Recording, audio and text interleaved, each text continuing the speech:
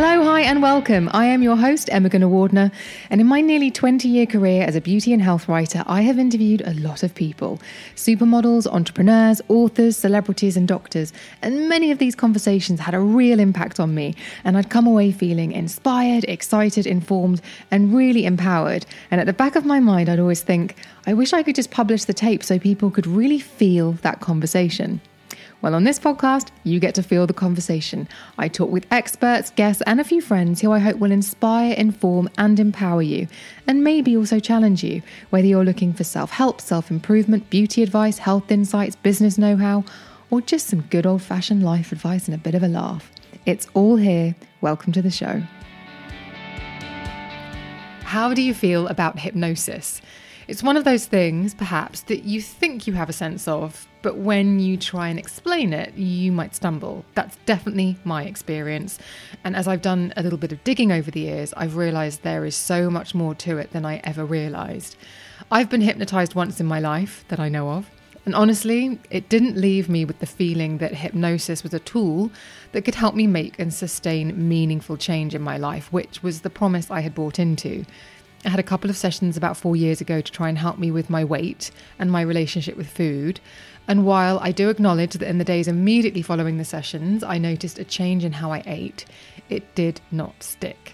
And this is key because throughout the years that I have been making this podcast, there is always at the back of my mind this singular question whenever I approach any subject, topic or guest. And that is, will this be helpful for my listeners?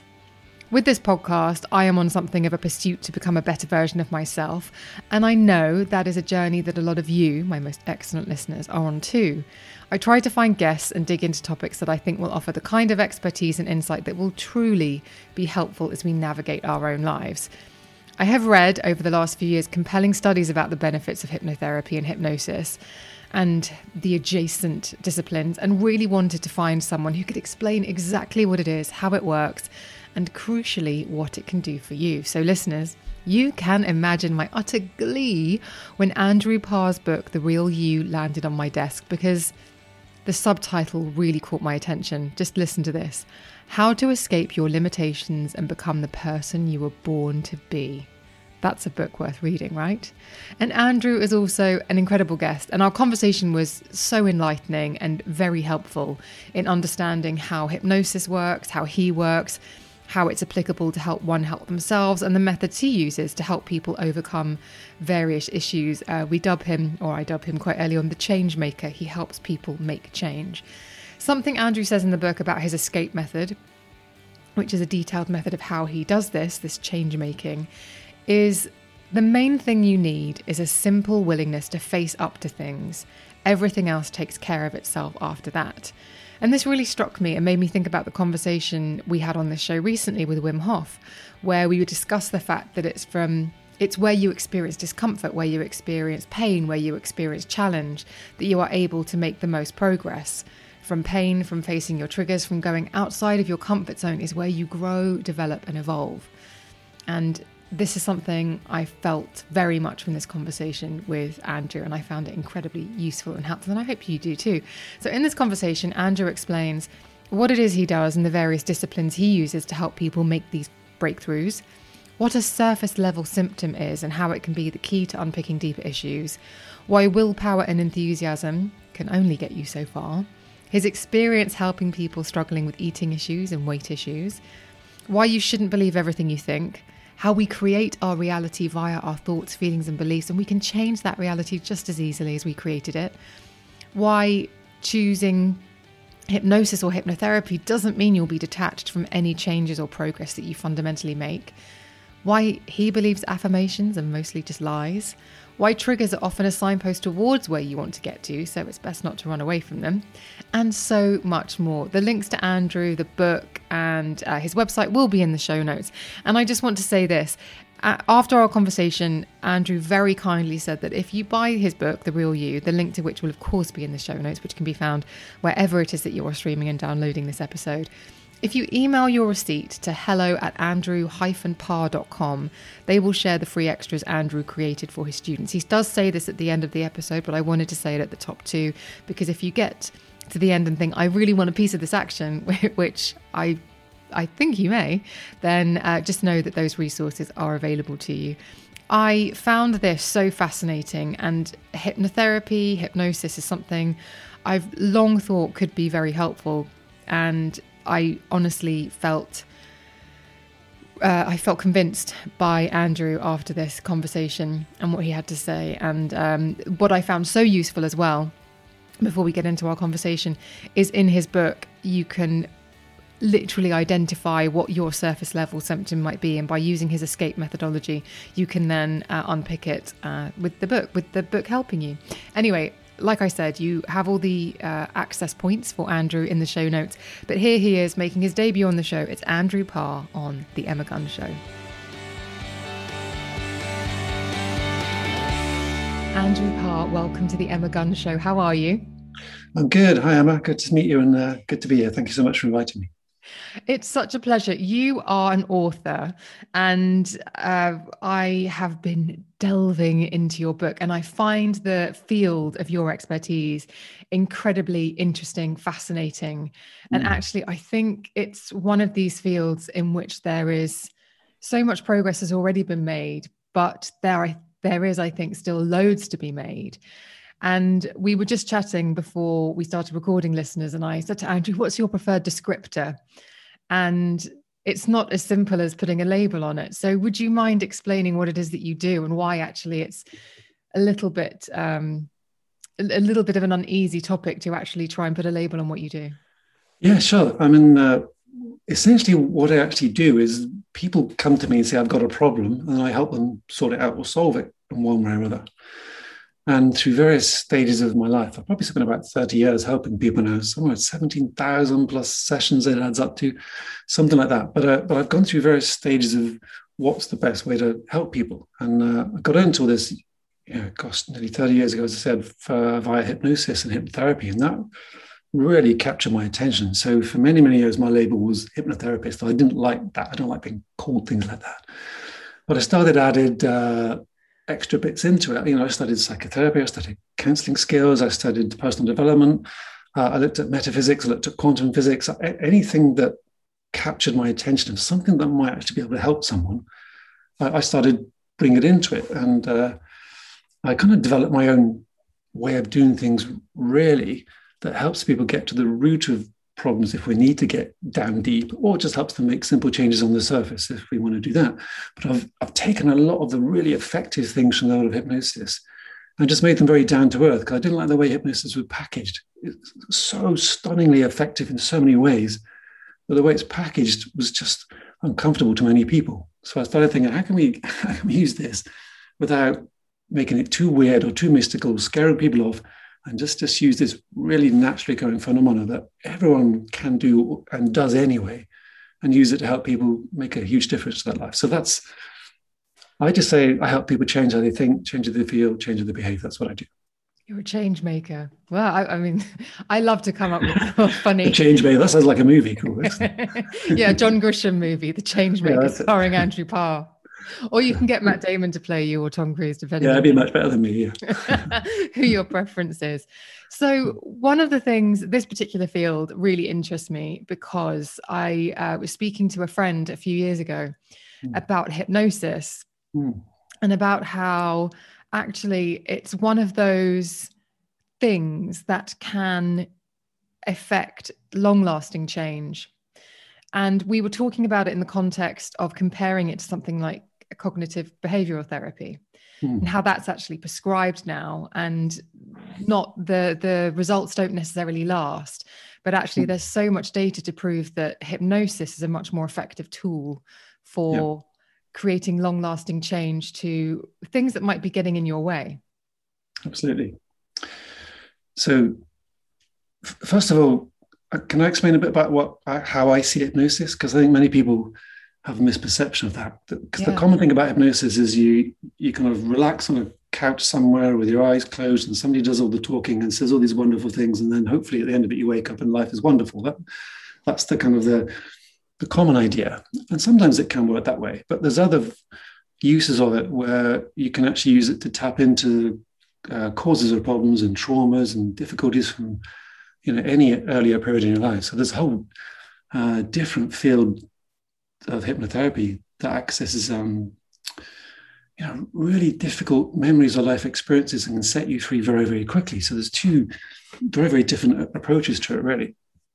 But how that ties in with counseling and psychotherapy and CBT is you've got to think about the level at which the problem is occurring in your mind.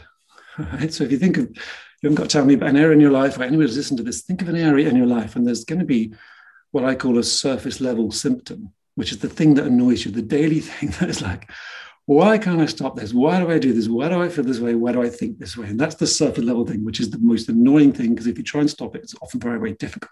Okay. Sometimes you can just make a switch, and there'll come a point in life where you say, I don't want to do that anymore. I want to think differently and be different. And sometimes you can just do that, and that's all right. Okay. But very often that surface level symptom, that behavior is there because of inner thoughts and inner feelings and inner emotions you're going into. And it's that that's driving the surface level behavior. So you have to drop down and access those, right? And sometimes by talking about it, counseling, CBT, that kind of stuff, you can think, well, what am I thinking here? What am I feeling here? How can I choose a different thought? How can I choose a different behavior? And sometimes that can be really, really effective, right?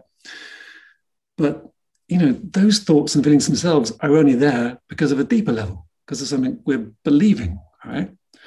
And if we try and change those thoughts without accessing the belief that's driving them, it's like forever running up a down escalator, When I moved to London, 30 years ago, when I was a young punk rocker, me and a couple of mates had a couple of drinks one night, and we literally tried this running up the longest escalator in London's Underground. There's 3 of them. We tried to have a race to the top, okay? And, when I was reading this in the book, was it Angel? It could be, yeah. I couldn't think which one it was, but yeah. And I thought, this is going to be fun. And you get about a third of the way on enthusiasm. And then about half the way, hang on, this is getting a bit tiring, I'm trying to get up here. I've had a few drinks. I'm not getting very far. And then eventually the top just seems forever, never arriving. So you wear out, you give up, and 30 seconds later, you're back at the bottom where you started, all right?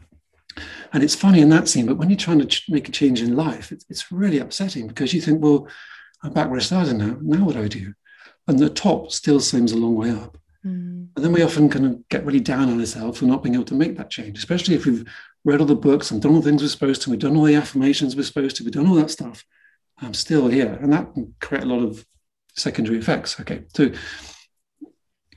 our beliefs and how we believe about ourselves and life are what generate the thoughts and the feelings and the emotions and the behaviors. And that's what creates the surface level symptoms, right?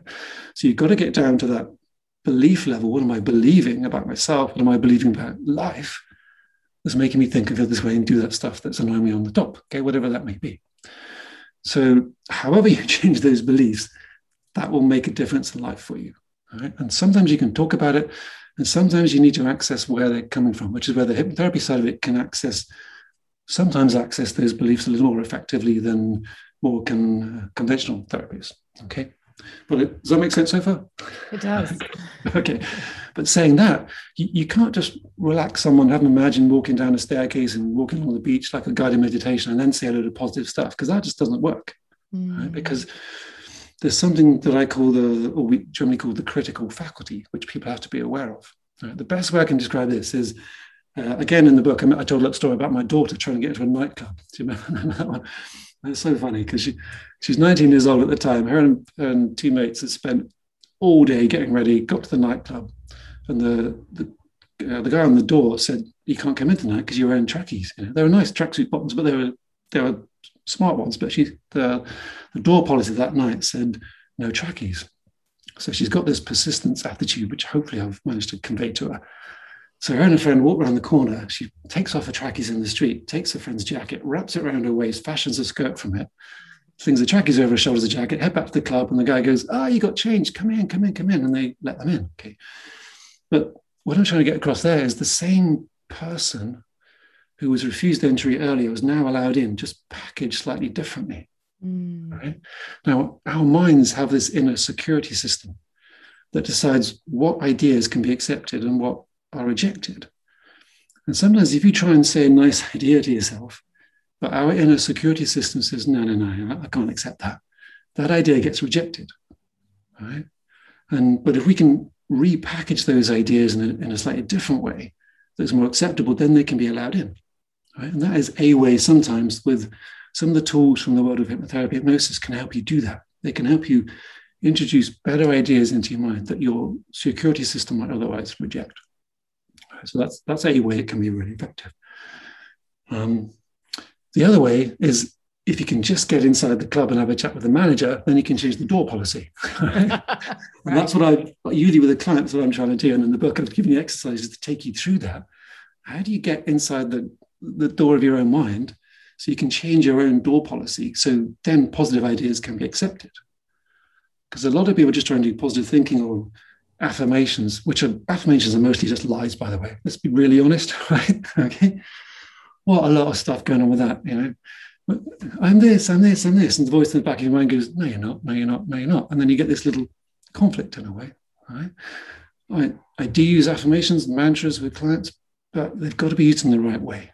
Because if they trigger that security response within yourself, they're going to make you feel worse. They're going to hit what I call the threat response. What would threat to change. Right? What would be an example of an affirmation that might potentially trigger that security response? All right, an extreme one. Let's say someone's suffering with anorexia, for example. All right, this is eating disorder causes a lot of restriction of food, and people are wanting to lose weight and get thinner for a reason within themselves. All right. Now, if the doctor or a health person or a helping person says, "We want to help you get better," okay. Now, getting better to someone with anorexia means putting weight on. All right. So any attempt in their mind to say, I'm getting better, they're going to see that as I'm getting heavier, or I'm putting more weight on, or whatever. And that's going to trigger a fear, because the last thing someone with anorexia wants is to put weight on. All right. So they need to think, well, anyone helping someone with anorexia, for example, needs to think, what does this person really need? And they need to feel greater self-worth, better self-esteem. They need to feel more in control of themselves and their lives. And they need to feel more able to make more choices. Right? So if you can help introduce those ideas to someone with anorexia, for example, and deal with the stuff in the background that's driving it, then maybe some ideas can be useful to them. Does that make sense? That's an extreme example. Yeah, obviously there's an example in the book about the little girl who was just refusing to go to sleep because on some level she had heard a story, whatever that might have been, and she thought that if she fell asleep, something terrible would happen to her. She'd be kidnapped in the night. Exactly. And in your session with her, it was figuring out that she didn't feel safe and getting her. But what I thought was so interesting about that is you hand-holding people to using the right word. Do you want to explain to listeners what I'm alluding to there? Yeah, that's right. So that there's a little girl whose parents brought her along to see me because I think it's about 3 or 4 months. She'd been on terrible screaming fits, did not want to go to bed, just couldn't go to bed, absolutely, completely terrified. And it was destroying the whole family. Everyone was so stressed by it. So for that to be happening, I knew she had to be imagining something, right? And it's the same with every single one of us. When we have a problem, we're imagining something. We're thinking something, it's making us feel something, that's making us influence how we behave. So the little girl, she was imagining something that was making it scary to go to bed. That had to be going on, otherwise she wouldn't be feeling this way, right? Mm-hmm. So I just gently unpicked what she might be imagining. And as the thoughts came out, I mean, people would be horrified to hear me repeating what she was saying, but I was only saying back to her what she was already in her head. Kidnappers, murdered, all this kind of stuff. That's what was going through her mind. So once we'd understand what's going on, then I had, in the case of the little girl, I had her begin to think what would make it different for her. So she could go to sleep, so she could be able to relax in bed and just go to sleep. And the word I was looking for, I knew she had to feel safe. Okay, so you do this 17,000 times. There's certain patterns that appear. Okay, right. But I was just gently unpicking and trying to get her to come to that realization. And the moment she suddenly had an idea of how she could feel safe going to sleep by imagining something different, she just relaxed. I saw her relax, And it was a lovely moment to see that whole kind of that drop in her body language, drop in her facial expression. And I got a message from mum saying that night, I think 10 minutes and she was asleep. And then within a few days, the whole problem was over and done with. So that's a good example of accessing the right level, because she'd had, a few months of counseling type stuff trying to figure it out. But if you don't figure out what what's going on underneath it, it's the same for every single one of us. Her belief was, if I go to sleep by myself, I could be murdered or kidnapped. So who the hell's going to go to sleep thinking they're going to be murdered or kidnapped? It's just common sense. And every single one of these issues we have, they always make perfect sense once you have the whole story. So if an issue doesn't make sense to you, it means we don't have the whole story. I think one of the things that I kept thinking when I was doing my research for this conversation today was, and listeners will have heard me say this, I'm really anti this trigger culture that we currently live in, which is somebody says something, somebody on receiving it says, I feel triggered by that. I need you to stop saying it. I feel like where you come from, it's the antithesis of that, because actually what you're saying is if something triggers you, then we need to investigate it and get over it. Yeah. It depends what the trigger is, because if someone's being abusive, then obviously we want to get that person out of that situation. Of course, but completely right. Yeah. There's a certain element of responsibility we need to take. Right? And that's responsibility, not blame, by the way. Right? No one blames themselves. We just need to think, okay, something is coming in. I'm receiving information into my mind here. I'm seeing something, hearing something, sometimes smell, taste, texture can trigger. But if our inner little security system monitors that information and says, actually, this is fine, this is all good, then we can stay relaxed, we can stay happy, peaceful, make nice choices. But if there's a threat in any way to the main areas, which I cover, and I'll explain those in a moment, any kind of threat, then we go into this adaptive mode, we try and respond. And the trigger culture says, it's not about me, it's about you shouldn't have said that. Whereas to agree with what you're saying, I'm saying, look, if that person says that and it triggers something in you, there's a reason why. What's that nerve it's triggering?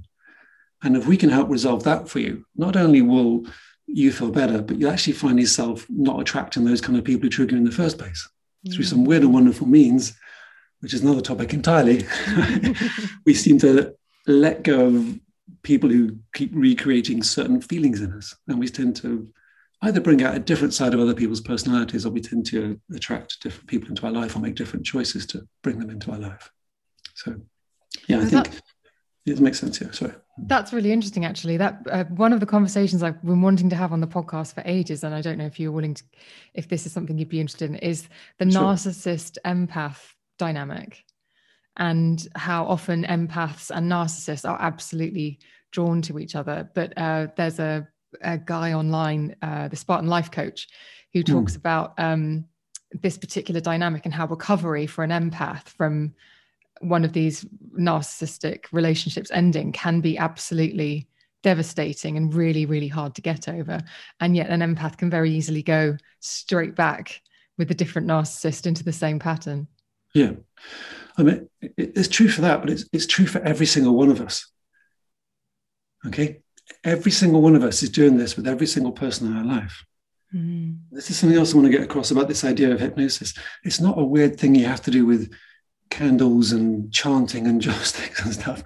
It's an everyday phenomena that if we take on an idea within ourselves that we do not challenge, if a thought comes in and we don't challenge it, in a way that is suggestion, that's hypnosis. And when we're little, we do not have that security guard, so we take on information without questioning it.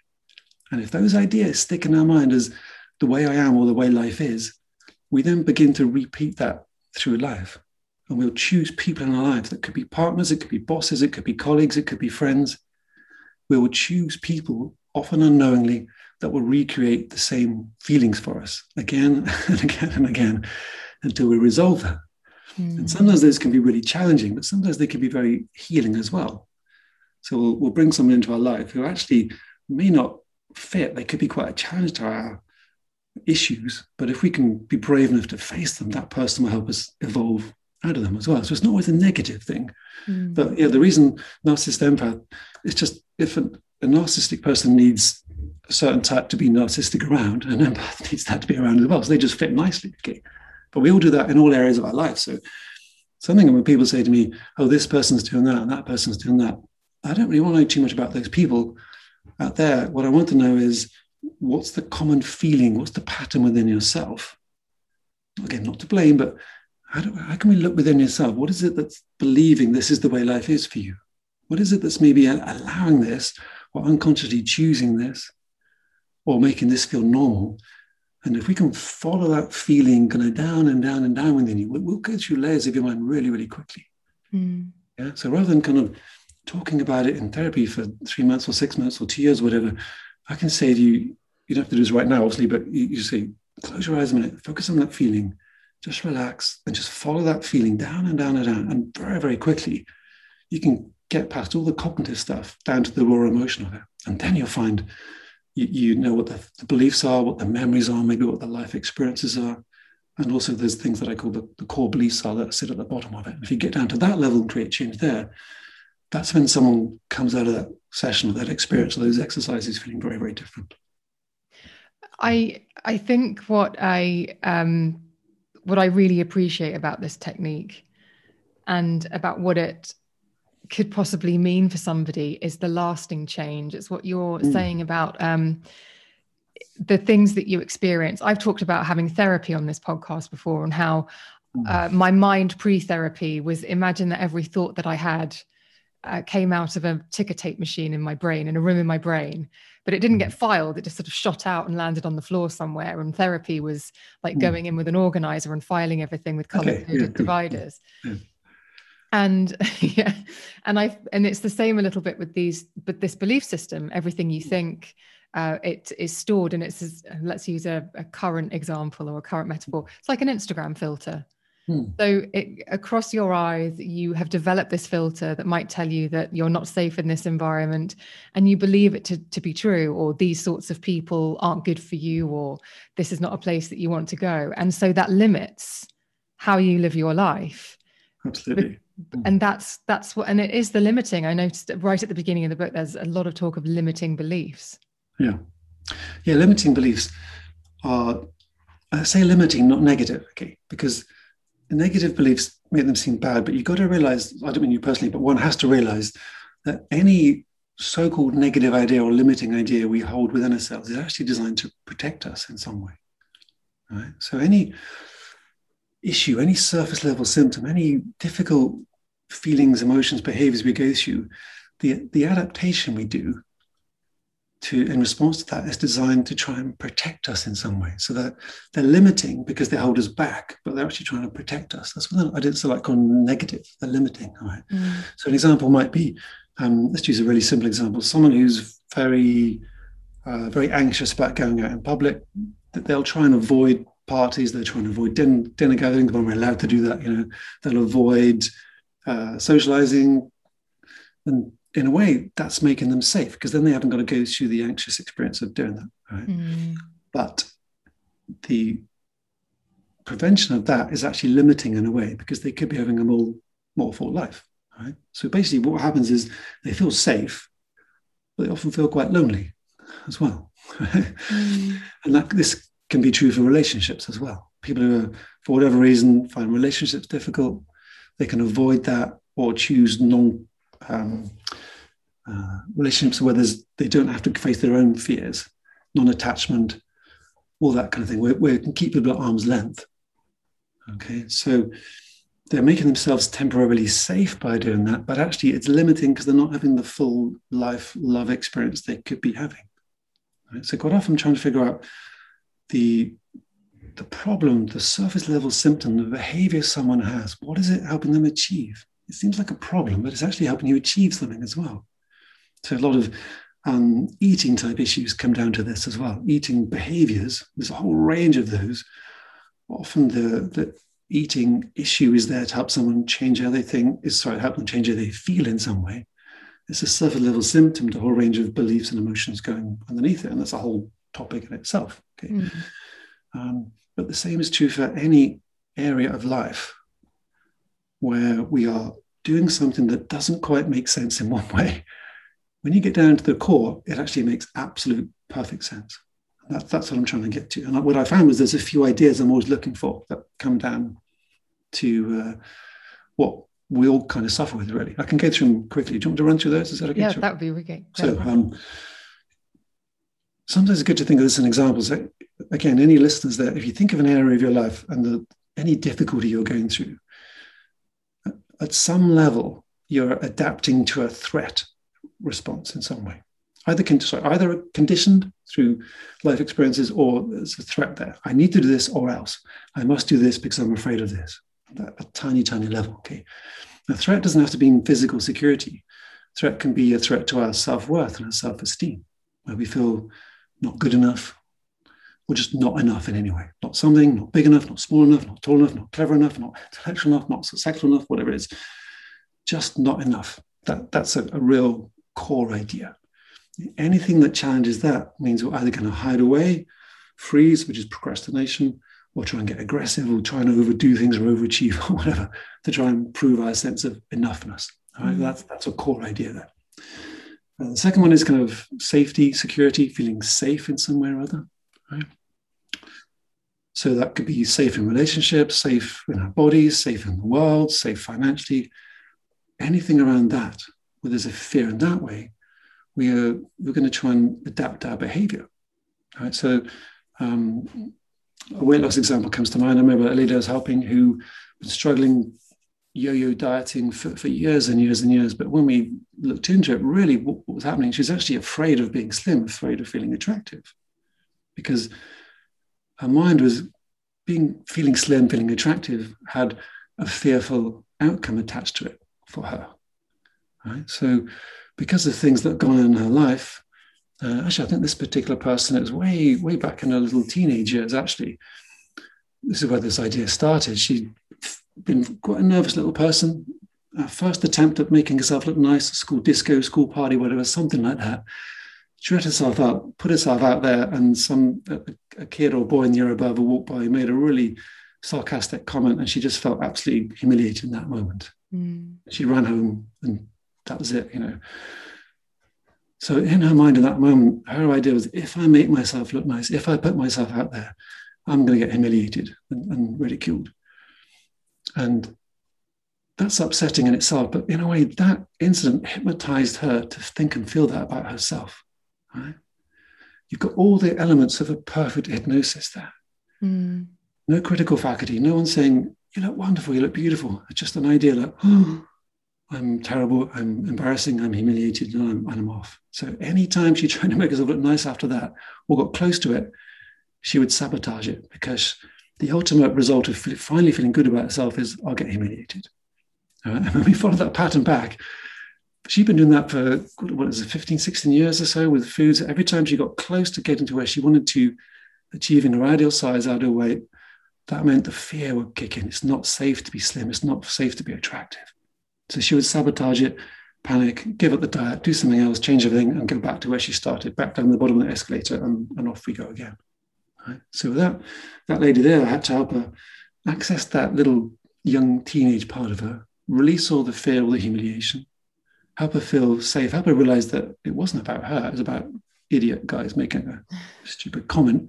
Probably they thought nothing of it. It was just like a cheap laugh as they ran by or something, Help her let go of all the emotion of that, and then see that it was now safe for her to feel slim or attractive, for example. And once she'd done that, then she could do the changes that she knows make a difference, So safety doesn't always have to be about physical safety. It's just like safety in whatever it is we're trying to do. We need to feel safe, okay?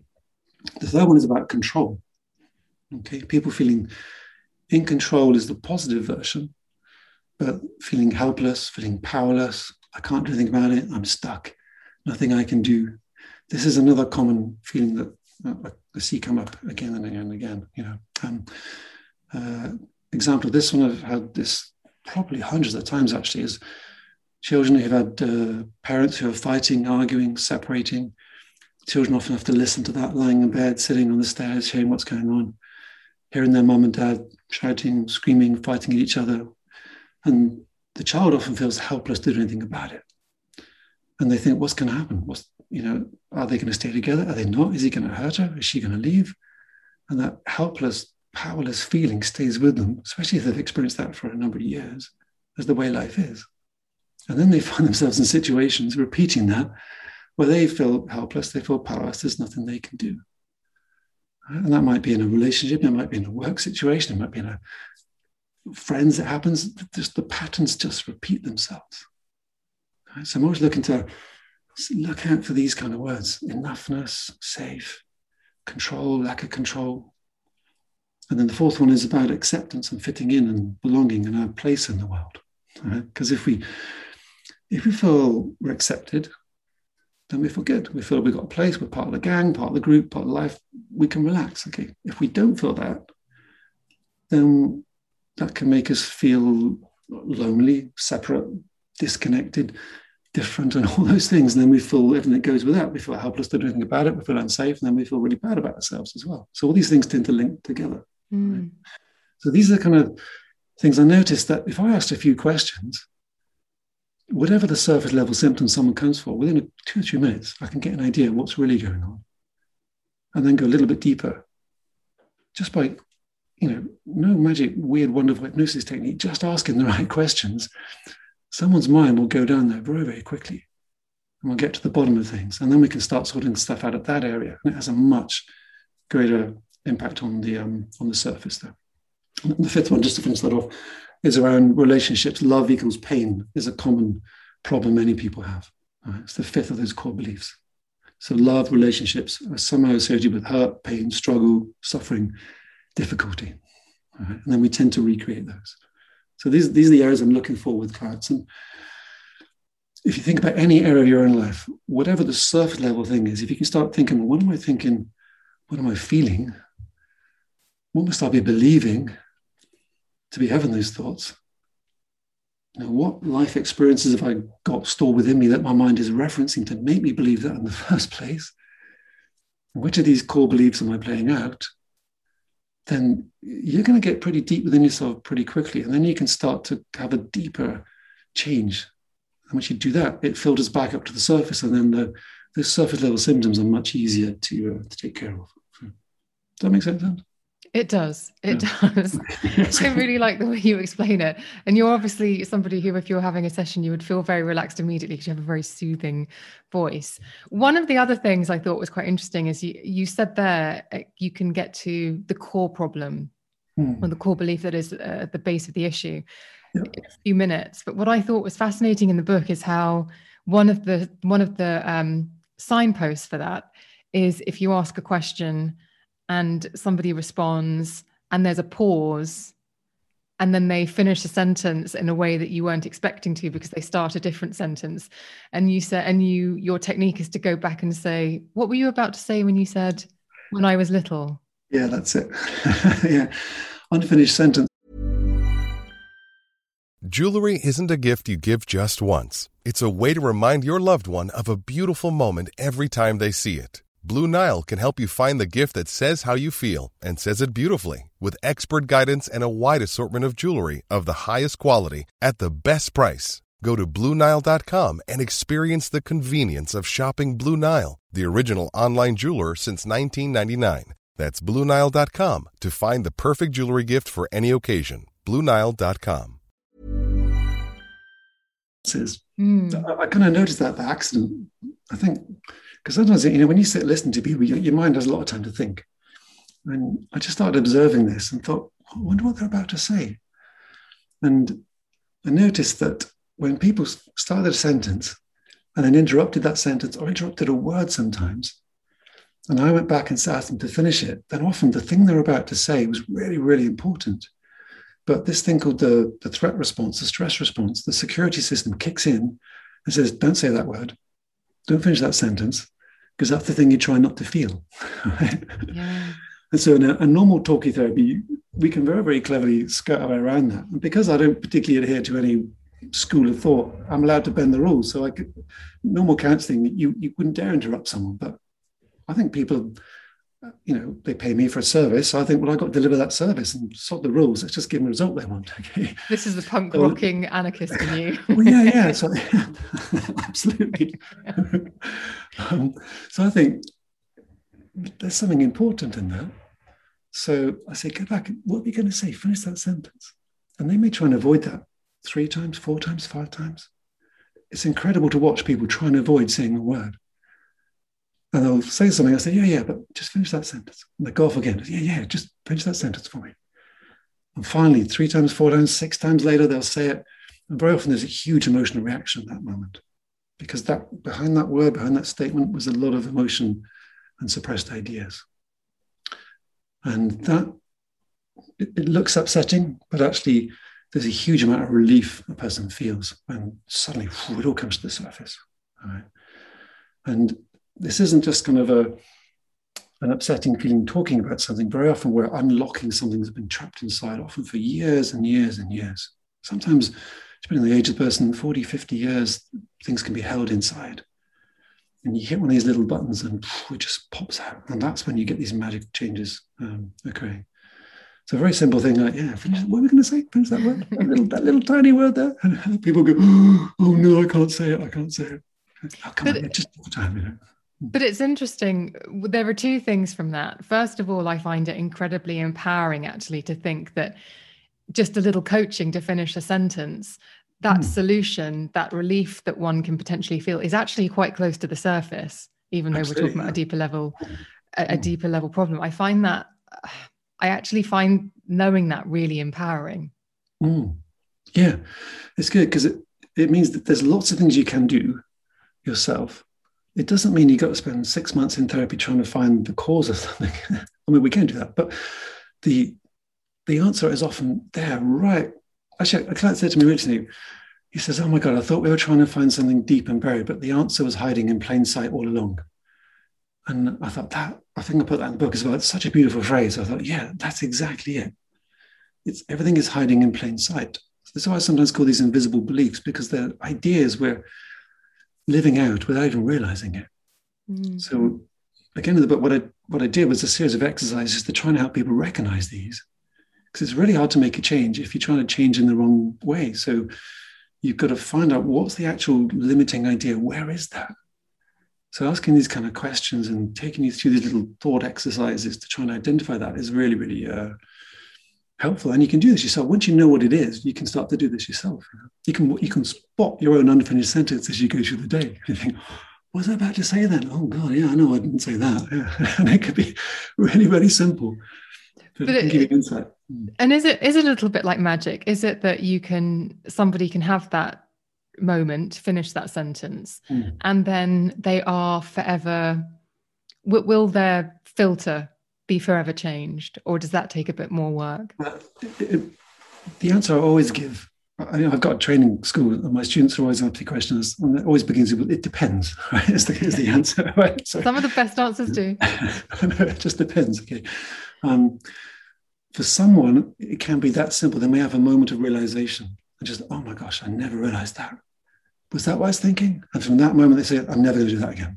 And it can just change just like that, right?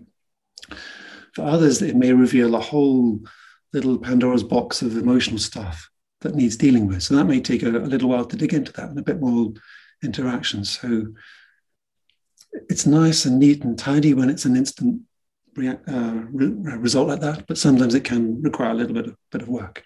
But going back to the comment I made earlier about affirmations being mostly lies, they are lies, most of them, right? But when you can have a realization and choose a statement, I prefer to use the word mantra because I think it means instrument of the mind, I think, right? I like that idea. Okay. Yeah. So when you have like a mantra or a statement designed to tackle one of these ideas at this level, then it's way more effective. Rather than a generic thing that says, I'm enough, and this, and that. I don't want to tease that, but when the voice goes, no, you're not. It just doesn't work. So if you can recognize what's really going on and build an idea, a new statement around that can really hit you deep inside and mean something to you, then you can start creating change pretty quickly as well. Yeah, a contrary affirmation to what you fundamentally believe, just repeating that over and over again is like hitting it with a blunt instrument, isn't it? Like if you don't feel that you're enough, hitting it with I am enough every morning is not going to suddenly over time change the shape of that belief system. No, not unless you actually do believe that and you're just trying to remind yourself, because affirmations, you're affirming something, remember? Affirming something you know to be true.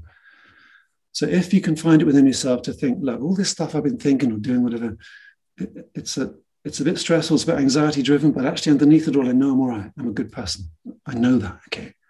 So if you can access that part of yourself, one of the exercises I put in the book was about reaching beyond your fears and anxieties and see if you can feel down to the you that's underneath that. That's why it's called the real you. Okay, it's like, let's see if we can find the real you, not the one who's got all this baggagey stuff. If we can get to the real you, who's free of that, and find that part of yourself, because that part of you is enough, completely, absolutely, 100%. And if you can affirm around that idea, yeah, that's great. That'll really hit home. That'll hit a spot in your heart somewhere. Okay.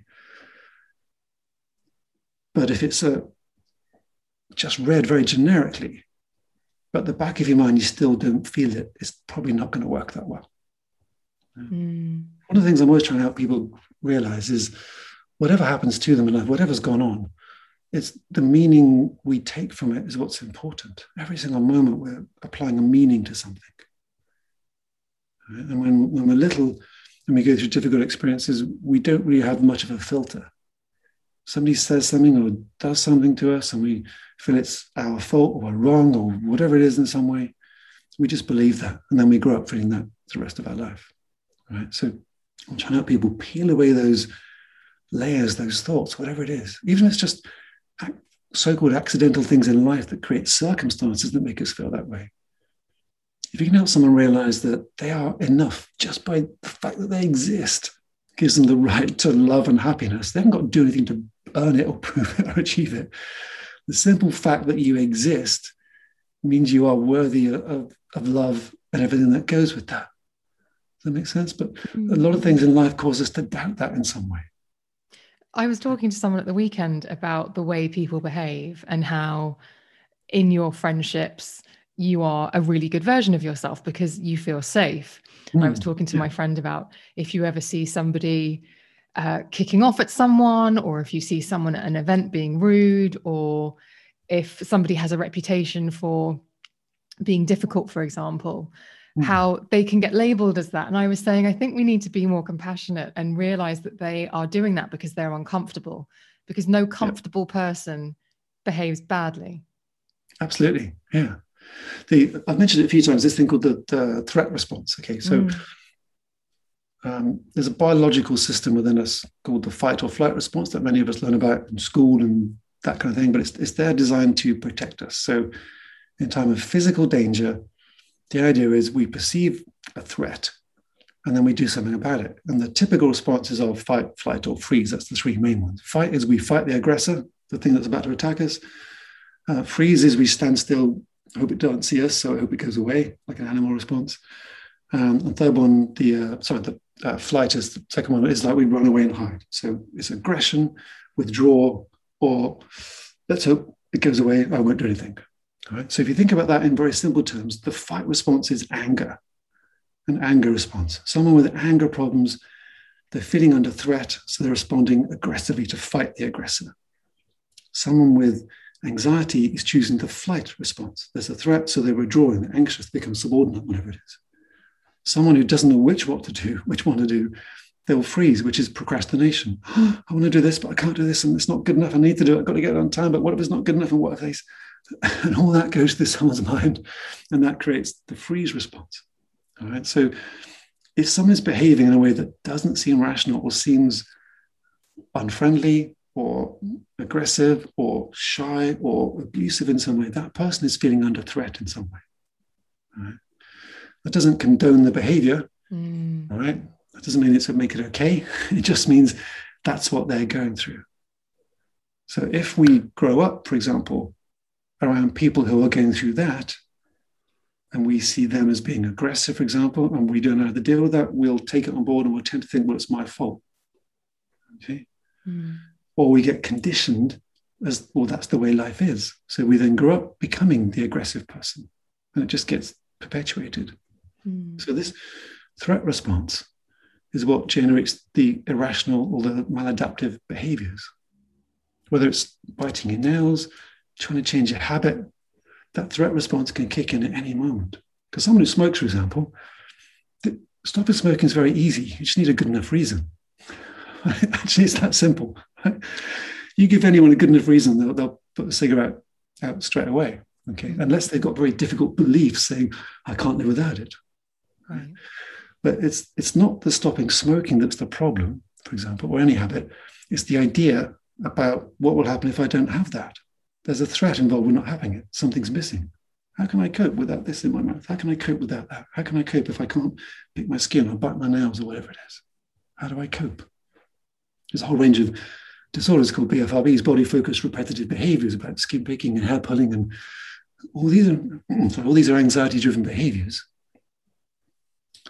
to help someone change how they feel inside. If they can't do the behavior, they're stuck with the feeling, and the feeling is the problem. Threat response is, I don't want to feel that. Let me do something to change how I feel. A behavior, a habit, an eating thing, or whatever it is. Yeah.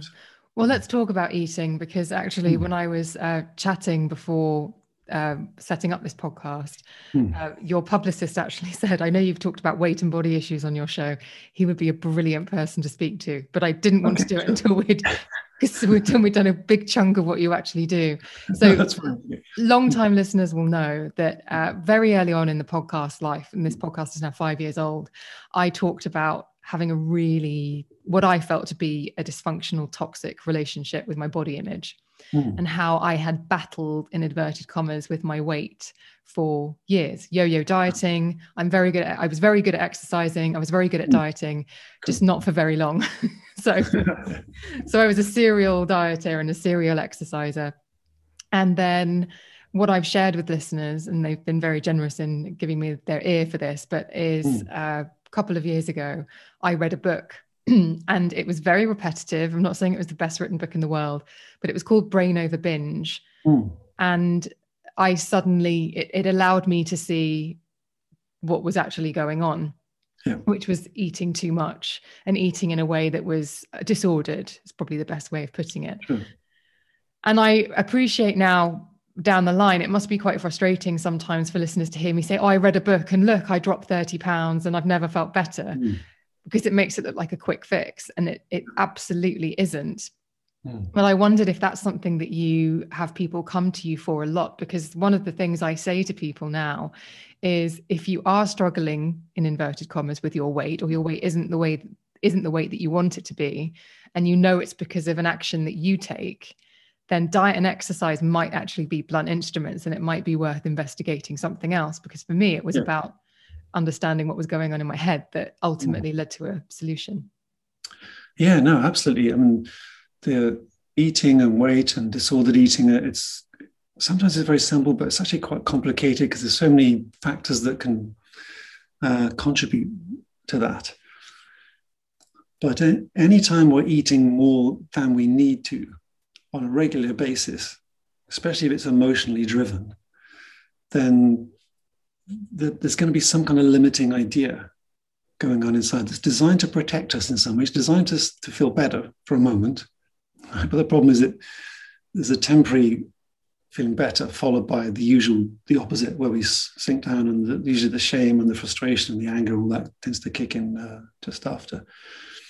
So the main eating issues I've helped with are a bit of general weight loss, where it's just habitual eating. That's okay. Sometimes it's changing habits, changing behaviors. That's all right. People just need a bit of a refocus. At the simplest level, that can be, instead of focusing on the food itself, focus on how you feel afterwards, and then choose things that will make you feel different after that. So if you've got a certain goal, then choosing a certain type of food will probably take you close to that goal. Choosing a different type of food will take you away from it. Right? And there's some people that can be enough. Okay. But if there's more emotions behind it, then we have to think, well, what is the eating behavior trying to achieve? What's the outcome? What's it protecting you from, like that lady I mentioned earlier? What's the repetitive cycle? So people with anorexia, for example, very often it gives them a sense of accomplishment. They feel good at something. It's a common thing. So you take away the anorexia, and then what's left, and what am I good at? So you've got to be careful of that, right? Usually it's driven by some kind of lack or insecurity that's made the person feel very not good about themselves. They have to try and do something to feel good, right? Bulimia, which is the binge eating and then purging. To me, the bulimia side of it, or I'm not saying it's good, but it made sense, because if someone binges has more food in their body than they want to keep, it's a logical thing to want to get rid of it. That doesn't make it okay health-wise, it just means it makes sense. So to stop someone purging or throwing up, for example, was never my aim. I was always trying to help people stop doing the binging in the first place, because then that's the real cause, right? And what I tended to find was if you can feel around for the feelings and the emotions that were encouraging the binge in the first place, and just follow those down, there tends to be a feeling of disconnection or feeling a bit less than or out of control of certain things, or sometimes not lovable enough in some way, just not enough. That feeling tends to kick into it in some way.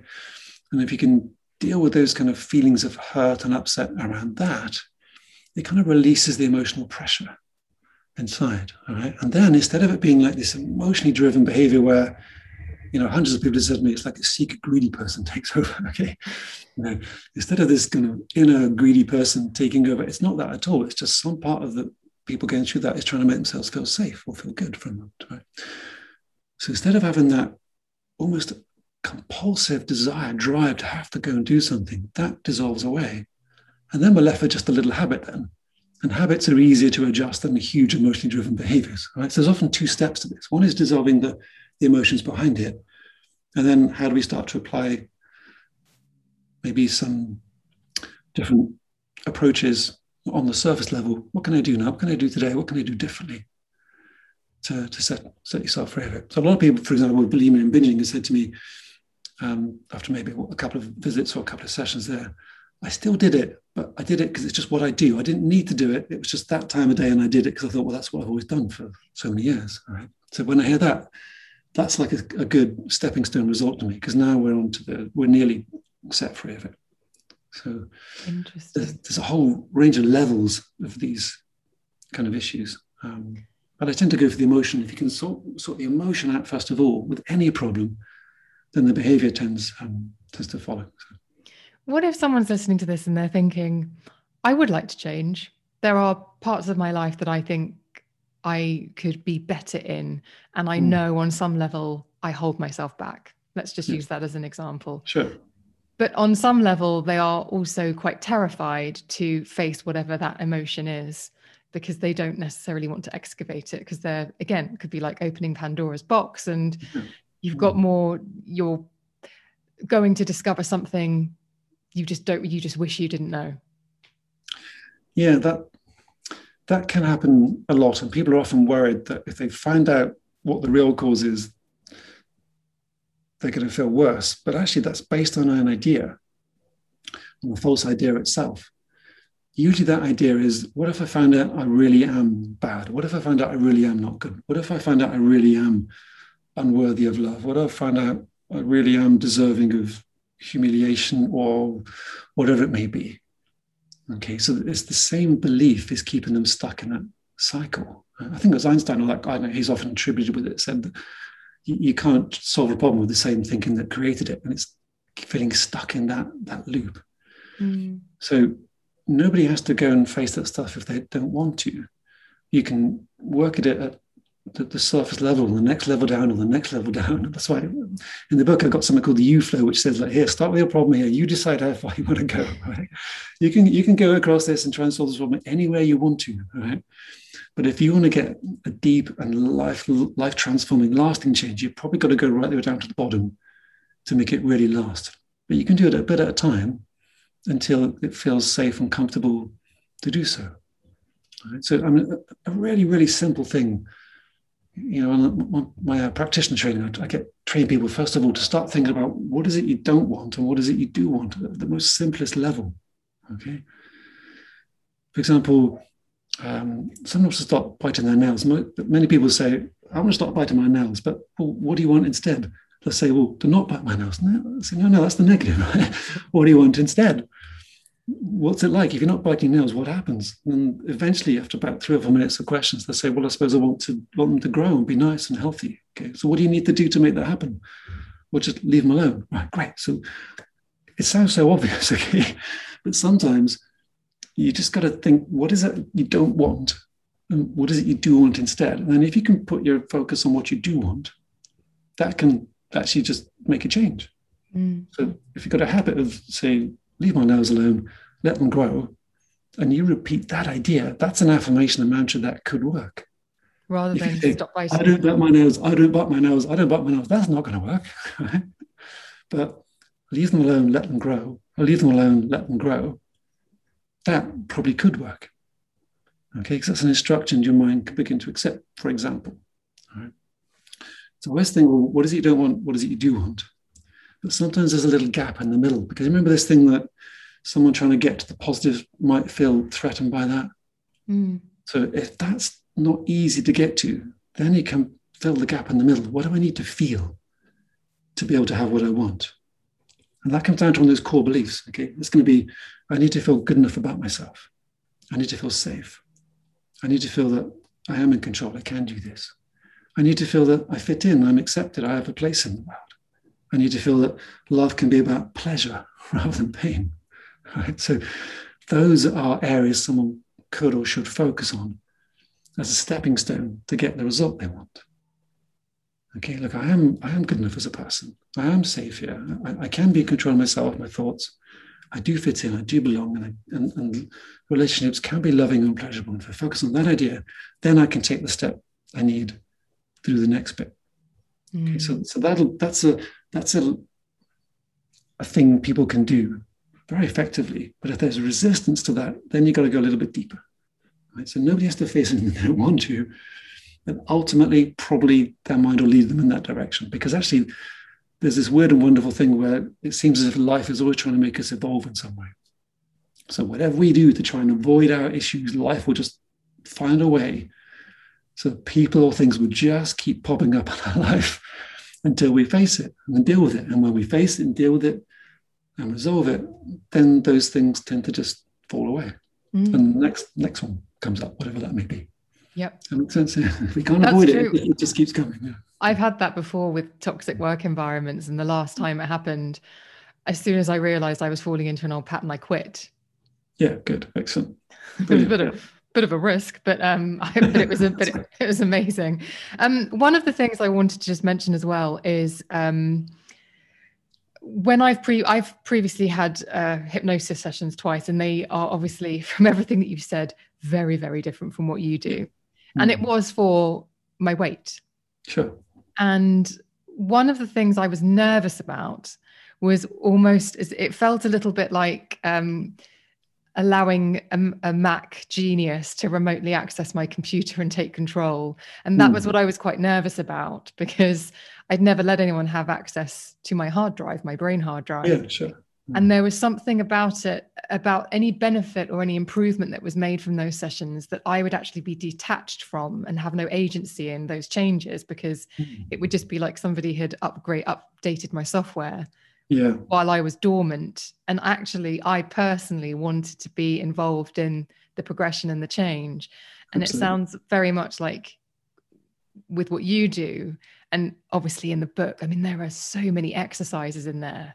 You couldn't lay a path more clear for people to, if you want to change this, try these steps. Yeah. So there is agency in the hypnosis or the way your method. And even in that kind of hypnosis you're talking about, that's one of the reasons why I didn't like it. I love what you can achieve. I love what you can achieve, but I don't like the way it's packaged. Okay, right. Because there's a thing that a lot of that type of hypnotist won't tell you about, all right? And that is all hypnosis is really self-hypnosis.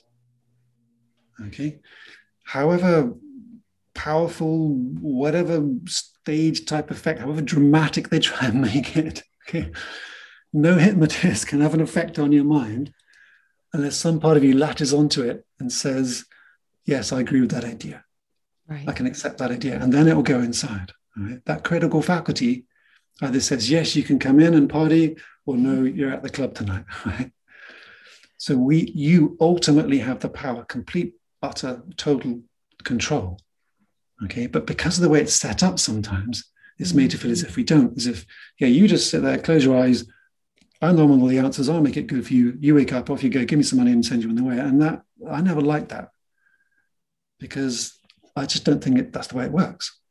Whereas actually, if you can have a chat with someone and help them realize what their thoughts are, what their feelings are, what's going on, what they need to do to change, then everything comes from within the client. It's one of the things I have to drill this. My practitioners on my training course, oh God, the first month, it's like, stop trying to fix the blooming client. It's not your responsibility. The answers are within them, right? Just shut up giving advice, stop talking, do what I've told you, ask the questions, and the client will come up with it. The answers will come from within the client, okay?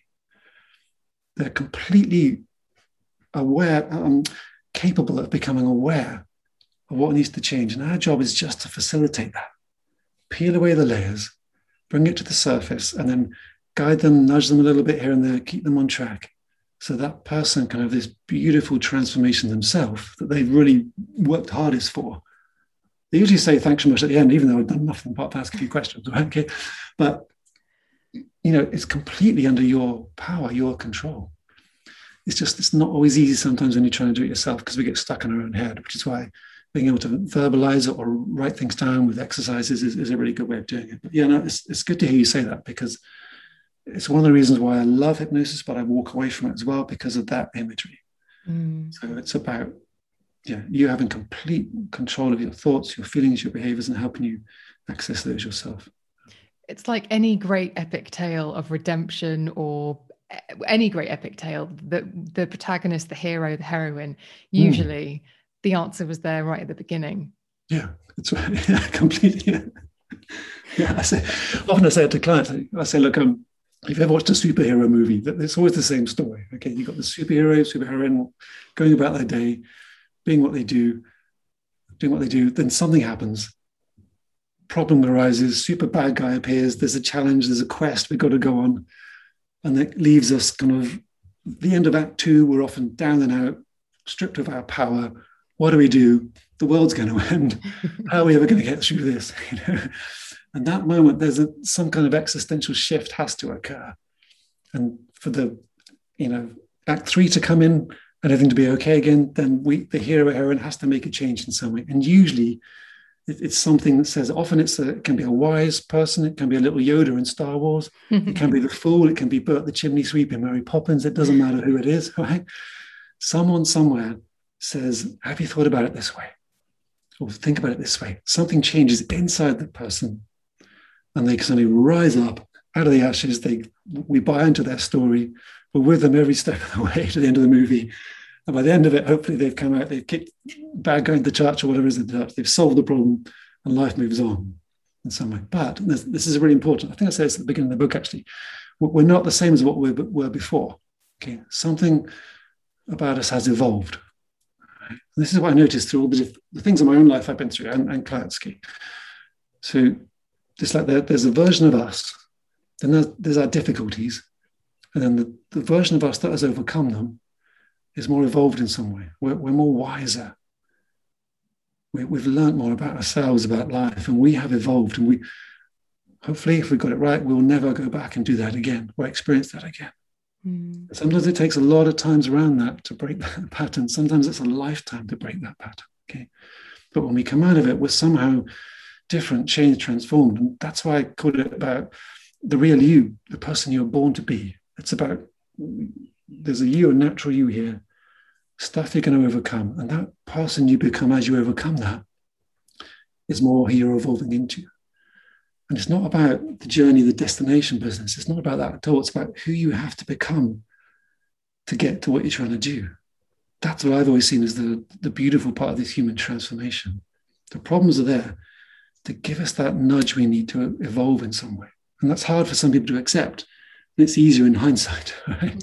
Hindsight's great. Okay, you've got a client going through that. They don't want to accept that just yet, right? But afterwards it's okay. So I forgot how we got to that point, but yeah, there's a whole range. I like it very much. And to bring it back to the book, because listeners, it's really helpful, and it's, as you've heard, the way Andrew speaks, it's written very clearly as well. So there's no bamboozling that goes on, which is a real turn off for me with books. But one of the things is when you get to all of the exercises, there's a little passage that says, the main thing you will need is a simple willingness to face up to things.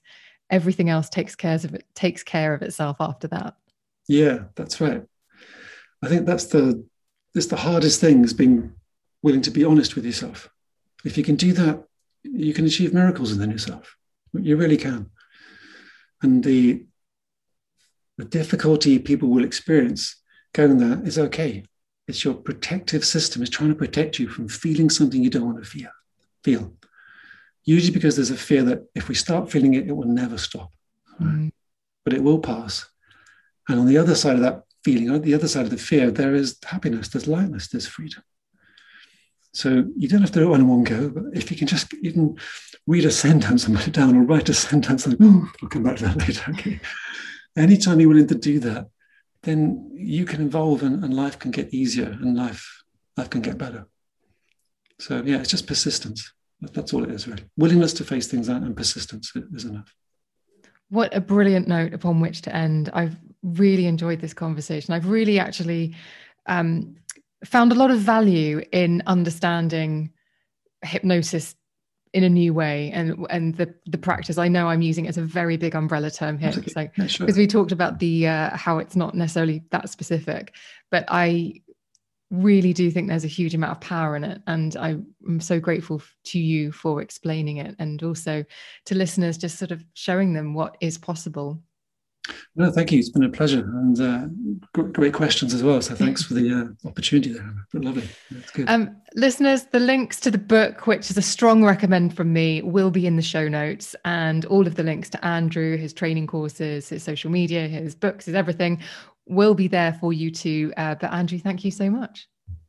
You're very welcome. Can I just say one last thing, if that's okay? Of course you may. If any of your listeners get a copy of the book, and if they want to forward the email to me at my organization, we'll give them some little free extras to go with it as well. So I put some together for my practitioners, but if you forward the receipt, say from Emma Guns, and we'll give you some extras to go along with the book.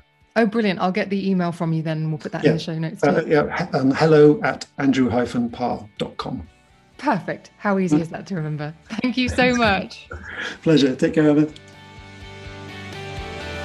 Thank you so much for listening. I do appreciate you spending your time with me. You know I don't take it for granted. If you would like to get in touch with me, it's so easy. I'm thebeautypodcast@gmail.com. If you would like to email me, DM me on Instagram and Twitter, then I am @EmmaGuns, and I would love to hear from you. But if you want to chat to me and thousands of other listeners of this podcast, then I encourage you to click the link in the show notes, which can be found wherever it is that you're streaming and downloading this episode, and click the link to join the Facebook forum. There are thousands of us in there chatting away about all sorts of things. So come and join the party. Thank you so much for listening. I will see you for the next one.